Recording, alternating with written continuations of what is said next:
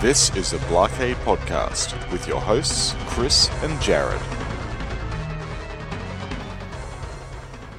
WizardAmusement.com, the site to visit for custom pinball shooter rods. Easy to install, totally unique. Mention Blockade Podcast for 10% off your order. WizardAmusement.com, sales, restoration, customization.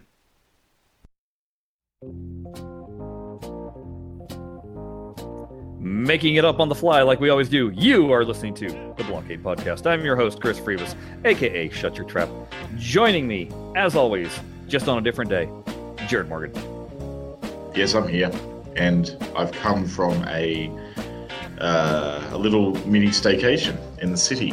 A staycation in the city? A staycation in the city, because those of you who know me know that I live a little way out of the main CBD precinct of Brisbane, so taking the kids in and giving them sort of like a bit of a city experience is actually quite a novelty for them. So there was a science fair on in the city that we took them to and stayed a couple of nights there and had a bit of a laugh. And they, well, had a bit of a laugh as much as you can with two kids that for some reason love to play up the whole weekend. So it was a bit annoying. Science! That's right. Yeah, so it was a bit frustrating, but we got to see a bit of the science fair. I don't know why it's been lately, and just like it's popped up in various different forms of media or whatever. But whenever somebody says science, then obviously there's all of a sudden the call out of science.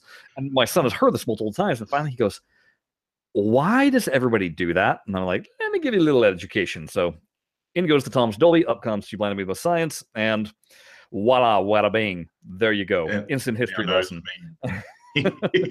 He's now educated. He's now educated. Yeah, I don't think he was happy about the education, but he's educated all the same. He now knows. You can now have those in conversations with him every time science is mentioned, which means you're going to have to mention science a lot more so you can milk that meat. You do realize that. we also well, he discovered. Actually, I think I discovered him. It was like, here, I'm going to throw this on and see if you laugh. On Netflix, they have the Aquabats Super Show.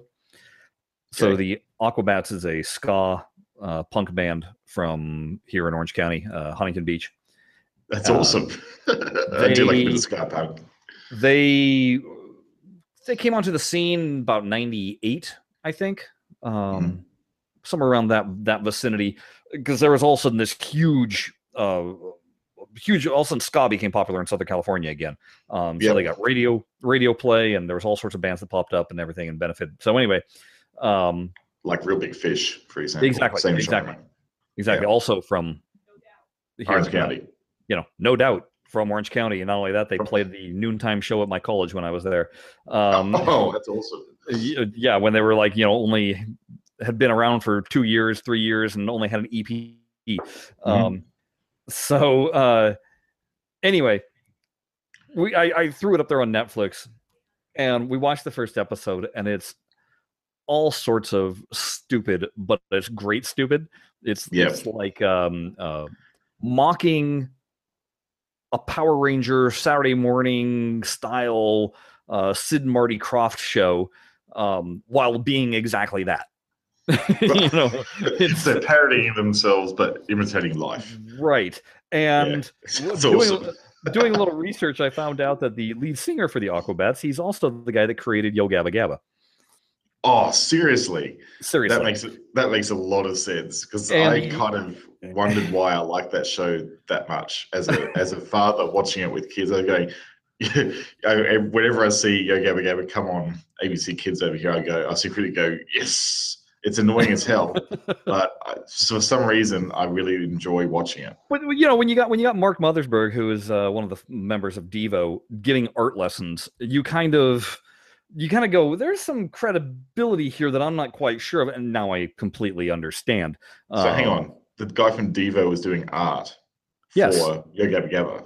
Yes, he did the art. Things are starting to drop into place now. Right, there's a little segment where he's like, "I'm going to teach you how to draw, kids." That's Mark Mothersbaugh. Oh, right. From Devo. From Devo. Yes. Right, that dude. Now I understand.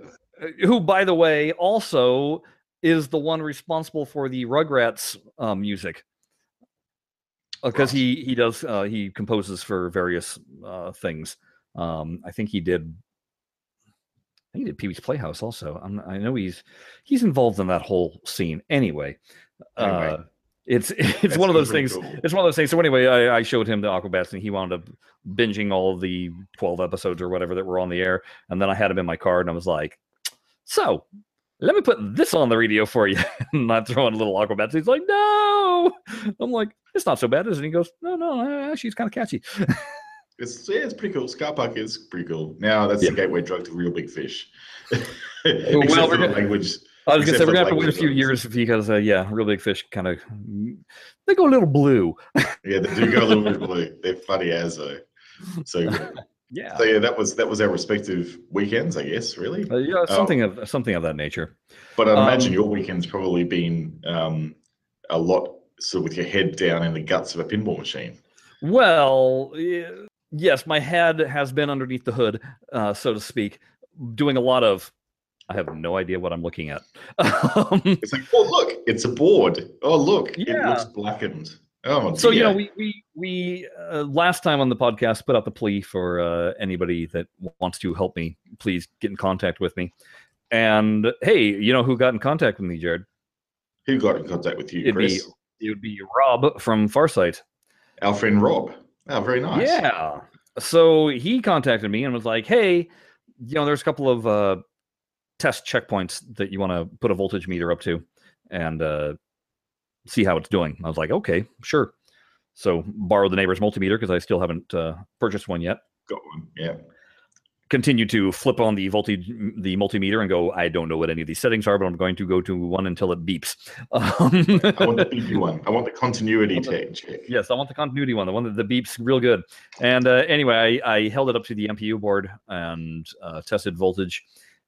And it's not getting enough power. Yeah. So, like the one contact point, I was supposed to be getting 5 volts, and I was only getting 4. Another contact point, I was supposed to be getting 10, and I was getting 7. And then the one that I was supposed to be getting 20 on, I was getting like, I don't even think I was getting 10 on that. It was like 9 or something like that. So that what that made me wonder, though, is, and this goes back to where the problem seemed to have emerged, was we were messing around with the fuses on the power modulator board. Yep. Which you sent me photos of, which I'm looking at. So I sent photos of, I took that out this weekend. And, you got to understand this stuff is also just covered in grime because it hasn't been cleaned probably since it was installed. So I, took a brush to it and brushed off all the dirt and stuff. And then that's when I noticed that there's it looks like some charring going on. Now, Jared, do you know, is charring normal on a charring, it looks toasty on a couple of spots. This board, because you've given me 2 photos, one with just the light shining down on it, and then one with the light shining behind it. And the one with the light shining behind it shows that there's definite charring around the large diodes on the bottom left of the board, which is really quite common. Those diodes are actually quite high amperage, and they do tend to heat up like oven, basically. My C5 through C8, I believe is what they're labeled as. Yeah, that's what they look like to me too. And they will cook, those ones. And then the fuse, the F5 fuse, which is on the far left side, and I think it runs a ribbon down to the J5 plug, power plug. That also looks like it's been charred. Yeah, that's heated. It's not so much it's charred; it's just heated up really. Okay. Yeah, it carries a lot of load, that one. So that would be, as you can see, that one goes to J5, which is the input plug.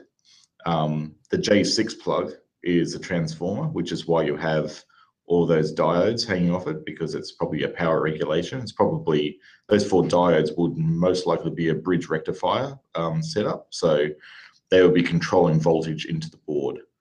And then the input plug will be taking voltage probably from, I'm not sure where, but it would be also carrying quite a high load too, because that wasn't, the F5 fuse is what, a 2.5 amp or something like that? The F5, no, it's a 20 amp. See, that's why it's so black. That's a very high amperage fuse, so that's It's carrying a crazy. lot It's of a power. 20 amp fuse, right? But it's only got a ribbon in it per se, right? And then Yeah, there's a very but thin then I got filament. a slow burn fuse, and that Yeah. thing's thick inside. It's crazy. It's got cloth in there and all sorts. I don't know. It was like, Oh yeah, it's all about that one's that's the F2, which goes for the high voltage area. So you want that one to be slow bow because high voltage. I really like how they've actually like sectioned off this board and the way they've described it using mhm. like ant lines and stuff. It's really good how they've described for the age and the era of the machine. It's actually quite understandable, even if you don't have a schematic, isn't it? Really. Right. So what is on the board, there's also a big wire loom with jumpers from 4 points on the board. Yes, that goes to I almost want to say it's a ground. I'm not sure because that goes screws in separate from the board into the metal plate that all of this is sitting atop of within the pinball machine itself. And it's got a plus. It's got a plus and a minus. There's a little square box. And it's got a plus and a minus on it. It's a little square box, is it? Yes. That's probably a bridge rectifier. So it's got 4 legs on it, and then it has almost like a metal case on the top. It's just maybe about a half-inch tall by 1 inch square little box with 4 plugs coming off the top of it. It could be a relay or it could be a bridge rectifier, one of the two. It doesn't go to anywhere. Like I said, it literally all it does is just screws into the metal plate on the bottom of the machine that this whole board sits upon too. Just separate from the board. It looks like they've tried to get a component that. So the problem with these older boards is that when you try and find components today, they've slightly redesigned the legs on all the components. So oftentimes you can't actually put them directly back into the board again because the leg alignment isn't quite right. So what this person's done here is they found a component that actually electrically is sound for the board, but doesn't meet the board layout. So they've just jumped it and put it off the board so they can still use a component, but can't actually have it located on the board itself. I'll tell you what, I will, after this podcast, I will take a picture and tweet that out. I'm also going to tweet out right now what the pictures that Jared is looking at so that if you go to our Twitter feed, Blockade, you'll be able to see. Have a look at it. Yeah, have a look because, it's more fun to actually see things than to just hear us talk about them. Yeah. If I get crafty, I may even put these embedded into the post that I put up on the blog. Because it's interesting to see. I find it interesting to see boards. I don't know how to read a circuit layout diagram, but I've seen this type of charring before on boards, and it's pretty typical. But the thing that's jumped it out, I'd like to get more information about that because it might be a bridge rectifier or it might be a relay. So yeah, that'd be interesting to have a look at. Anyhow, good work for getting the board out. I hope you labeled all the plugs. Oh no, they were easy. That goes right back. It's already back in. I took it out long enough to clean it up and then put it right back in. And yeah, I'm not going to mess around with that. I'm going to also, I got the number for the guy that Mike told me to get in contact with. And hopefully he'll be able to come out this week, later in the week, and have a look for himself, see what's going on with the boards. If you do find that this board's actually pretty tight, which it is looking a little bit long in the tooth, there's been a lot of field repairs done to it. You may just want to invest the $80, whatever it is, and get a brand new board. And what probably is going to eventually happen is bit by bit, I'll wind up replacing everything, all the boards. Yeah. Right now, I don't want to. Right now, I want to replace whatever needs to be replaced to get it running, operational. Right. Get it operational again, and then I can, because this is going to be. I'm not flipping this. It's going to be, it's here. So it's more of a thing of, as time goes by, throughout the years, I can go ahead and do board replacements that'll, ensure the life longer. But right now, my concern is finding out what the heck went wrong, getting the sound back up and running. and not wasting you. Basically, I only got a limited amount of funds right now, to do any of this. And if I exceed those funds, well, then I'm hosed until I have more funds. So I get what you're saying. Like, it's one of those things where you kind of, I've got the thing, I just want to get the thing ticking over enough that I can play it. Exactly. Because you go on Pinside and it's amazing. You got people that, first thing I do without even checking anything, it's I replace all the connectors. And then I go and I replace all the capacitors. Well, hey, that's great, but you're still not diagnosing where any of the problems are. That's you're just going for the quick fix, if you will. But what happens if you do all that and still nothing? Well, great, you eliminated a troubleshooting thing, but I tend to like to find what is the thing that is causing the trouble. And then perhaps if you work out that, yes, it is capacitors, then go, cool, now I know that the capacitors are dry, I'm going to replace all of them in one hit. But I know that it's the capacitors that is most likely causing the issue. You can do that. The other approach you can do too is if you switch a game on that hasn't been switched on for a while, and you try and power it up with stuff that's damaged on the boards, what can often happen is it will have a flow-on effect to other parts of the machine. So the people who say, look, I'm going to just like replace the plugs, get all the connections working, make sure the capacitors are fine, because I know that the age of this machine will mean that most of the capacitors are dry anyhow. So all they're doing is up front, they're just trying to make the machine as stable as possible, so that if there is any other issues in the game, that they know that it's definitely not that and it's definitely not this. So it's more just an insurance policy, because it's well documented that these machines of that age and that board set, these are the things that will always be a problem on them and will often be the cause of, edge cases in the machine when you try and diagnose things. So it's removing those problems first will often solve a lot of the problems that you're having in other areas of the boards. It's just one of those things. It's interesting too. Actually, the other table that I have is Firepower, and it's, for as much as I always associated Bally and Williams together, they're two completely different beasts when it comes to the Bally one has boards all over the place. The Williams one doesn't. The Williams doesn't have any boards on the bottom of the cabinet, whereas the Bally one does. And there's these little clear boxes. I'm not sure. Those might be the rectifier boxes or whatever. That are clear boxes are probably relays. There's a solenoid driver board.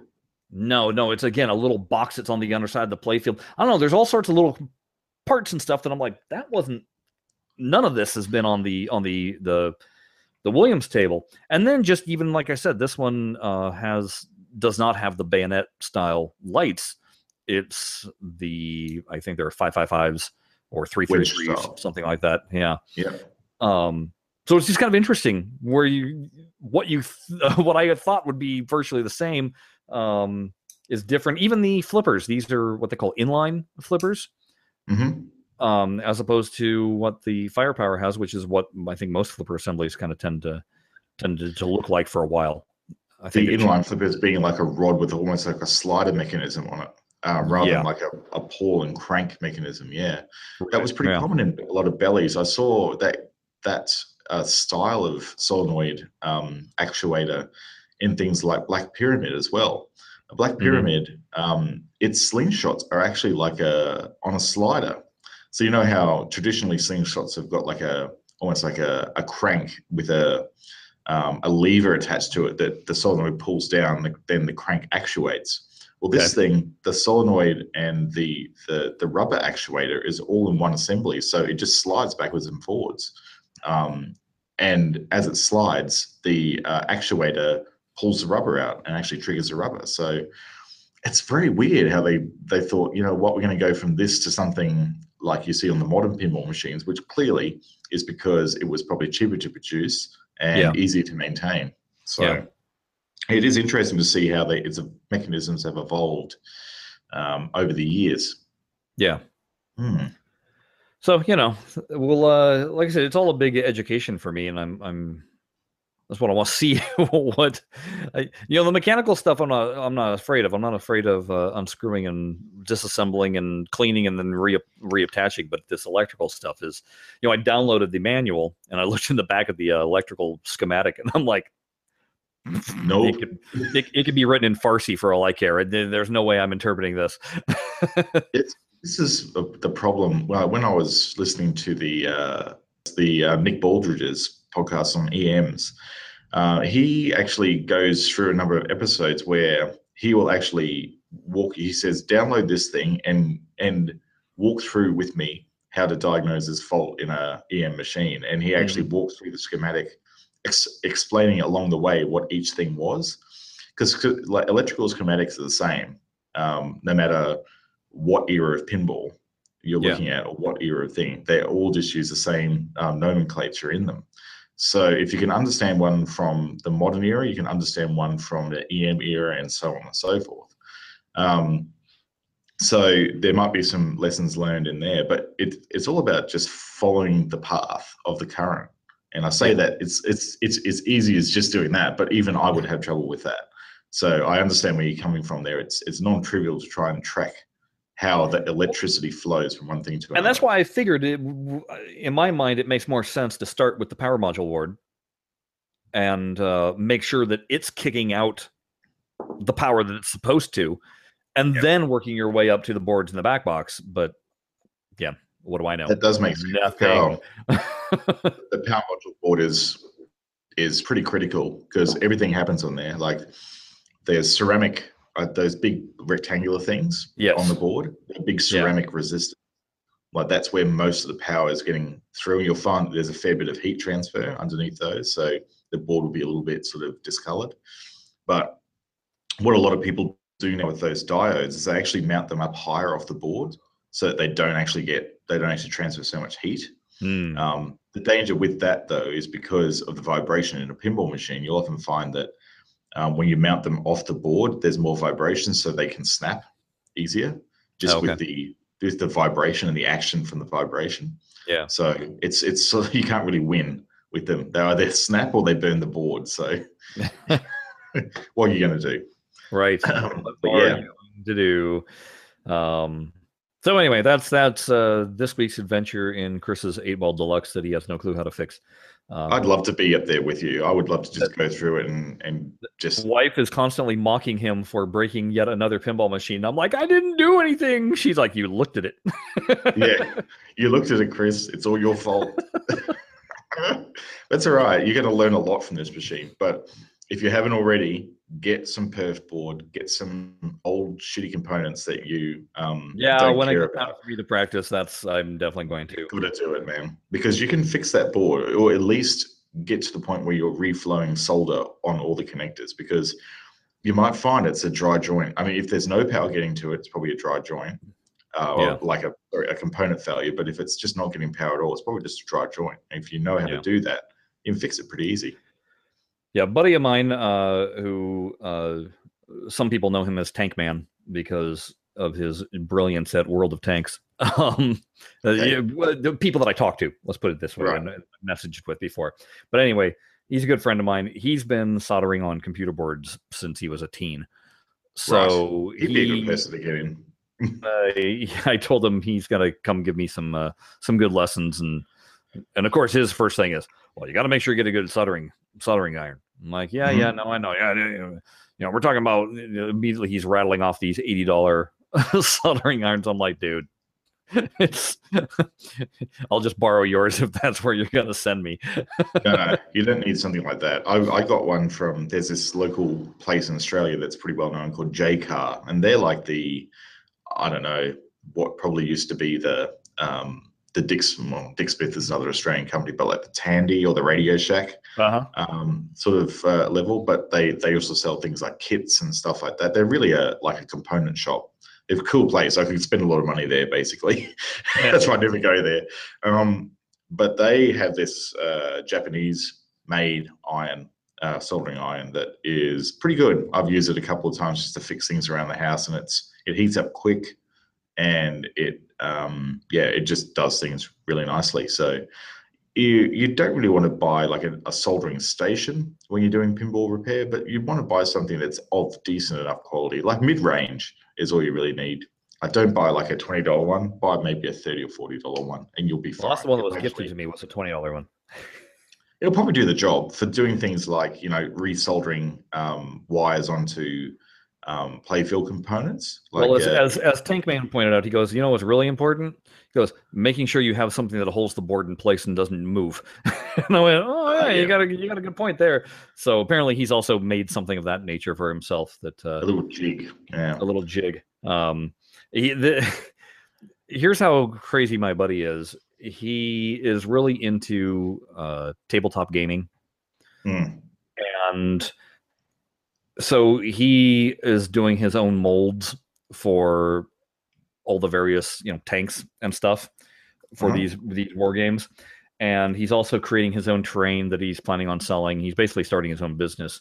So in his house, he's got a laser CNC machine and his various presses, and he just bought a larger CNC machine that can now cut through big pieces of wood. And I was like, hey, you can CNC a playfield for me. And he's now getting ready to buy a 3D printer. So yeah, he's I'm surprised that that's the last thing he's actually buying, being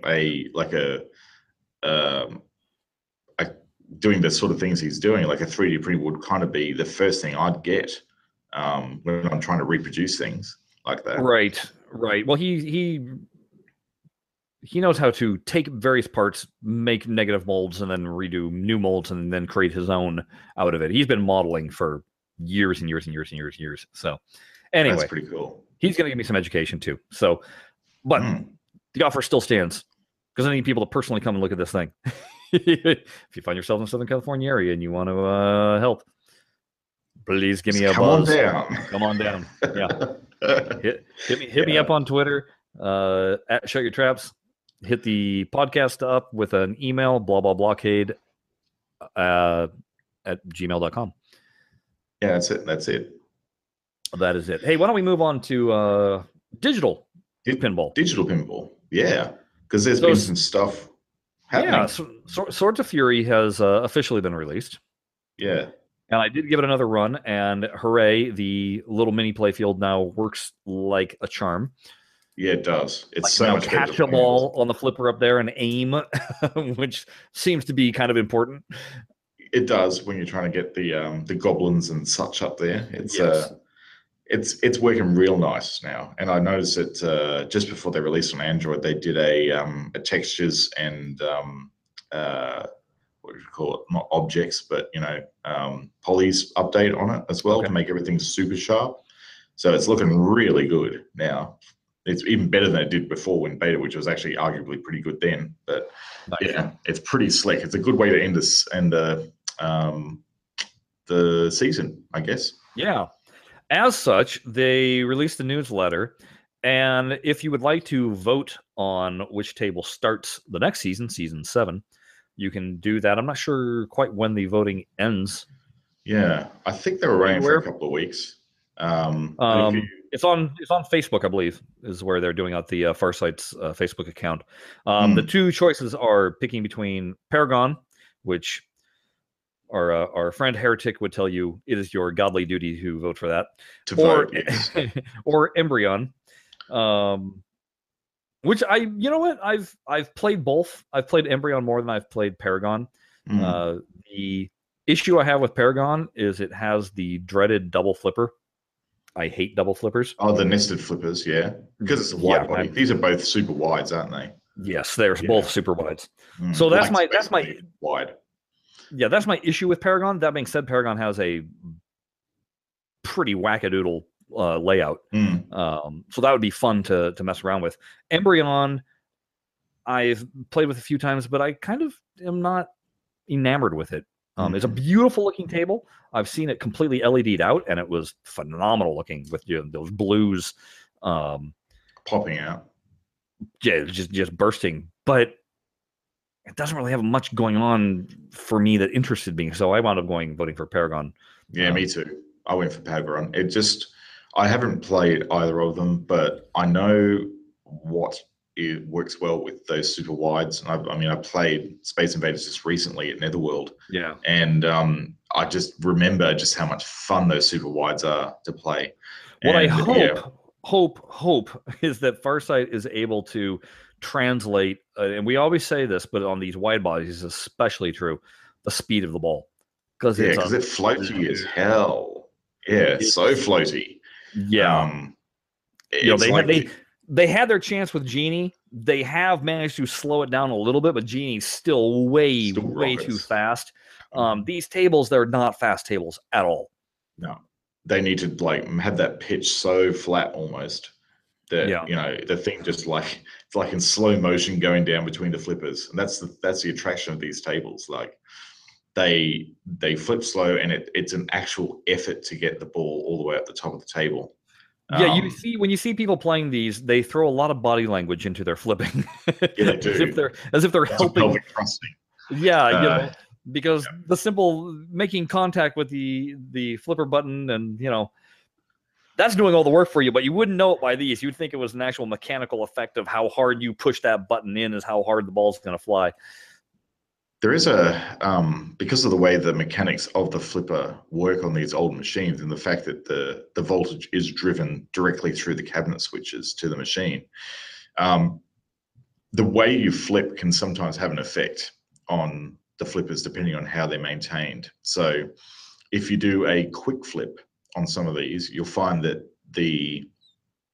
just through the way the machine actually works, you might find it delivers slightly more power through the flippers. Whereas a solid state machine, it's basically just a 5-volt contact that you're interacting with, and it doesn't transfer any power. But sometimes, rather than holding the flipper button in, if you just pulse the flipper button, sometimes you will get a little bit of extra power out of it. So it sometimes works. And this only really works for those machines that aren't super well maintained. But if you've got good contact throughout both the cabinet switches and the end of stroke switches in one of these areas of the machine, you won't have that problem. But if they've got a bit of pitting on the contacts or anything else that means that the power isn't transferred well, you can sort of adjust your technique on the buttons, and sometimes you can get a little bit of extra power out of them. But yeah, but thrusting doesn't help you. Yeah. It makes you feel better about it, but it doesn't generally help the flipper work any better. Now the other, awesome. the other piece of info that came with the newsletter is that there will not be a table released next month. No. So Farsight is taking a month off, you might say, from releasing a table on TPA, but the employees themselves are hardly going to be taking a month off, as they are basically going to be burn down mode. Yeah, bug burn down. And this is what everyone has been asking them to do for years, right? Yeah. Like, this is like, take a month off. We'll even pay you to take a month off, people have been saying, which is up for debate as far as I'm concerned. But they're at the point now where they have the resources and have the ability just to take a gap month and focus on the fixes. Well, I think this speaks for how the sales of TPA are, in that they're still getting a lot of new users buying seasons. Yes. And when you have 6 seasons to purchase from, that goes a long ways.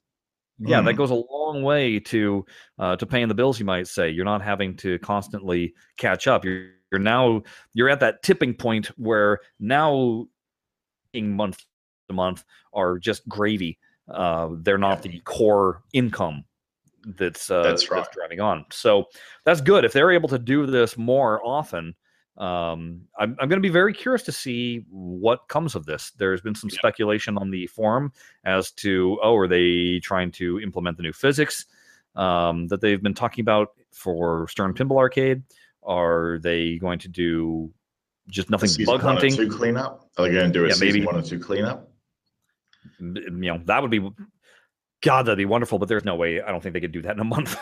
Not in a month. They might be able to do some basic. It'd be fantastic if we saw, say, them take 6 tables from the first 2 seasons and just gussy up the graphics on those 6 tables.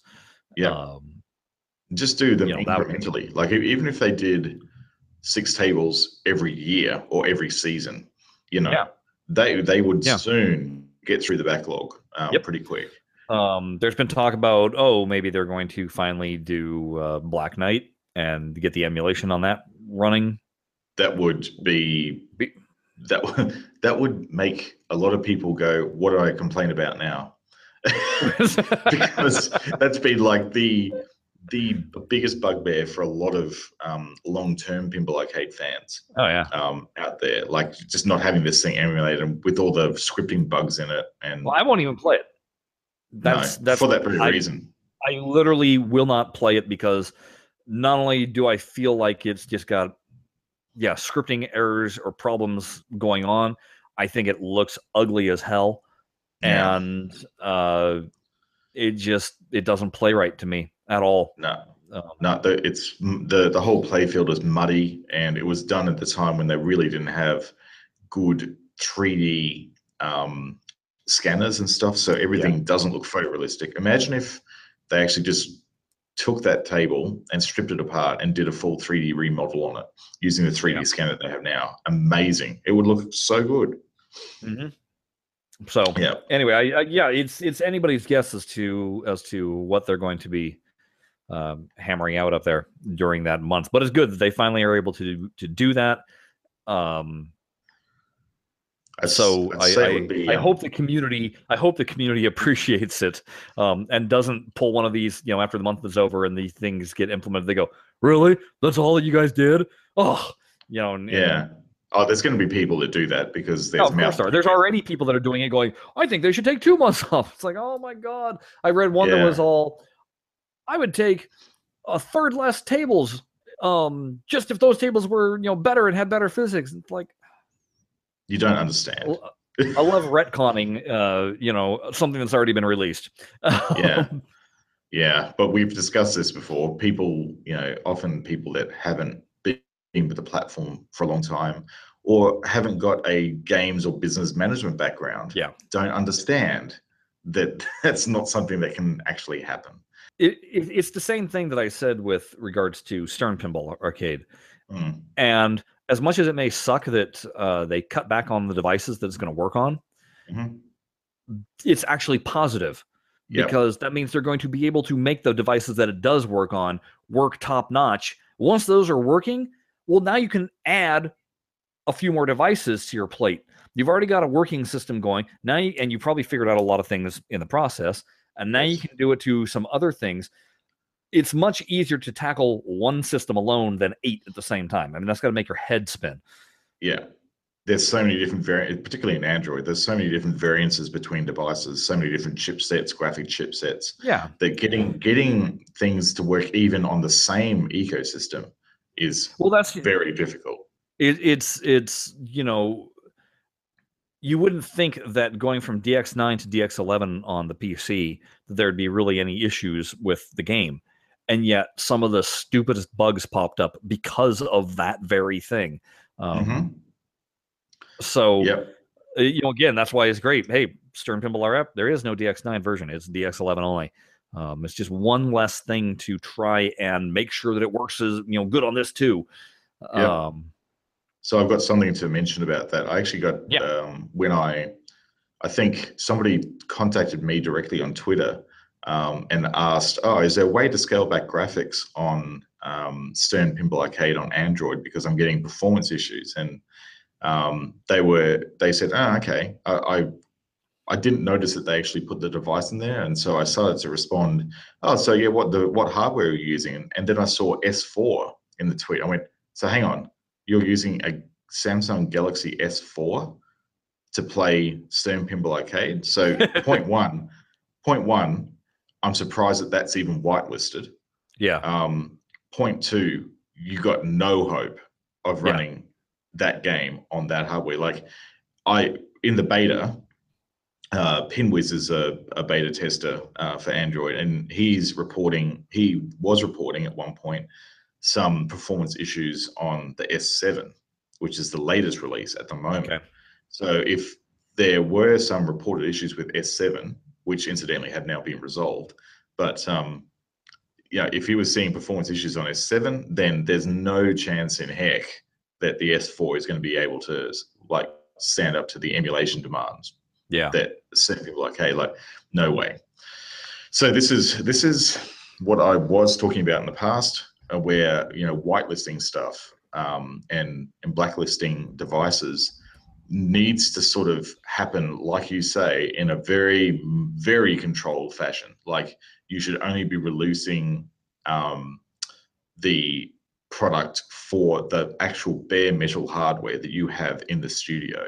Yeah. So if you, for example, there was a point there where they had to blacklist the Shield tablet during beta because they found an issue that was preventing it from actually running properly at all. So for a lot of the beta in the last month, I was playing on my Pixel XL because the Shield tablet was completely blacklisted and wasn't receiving updates.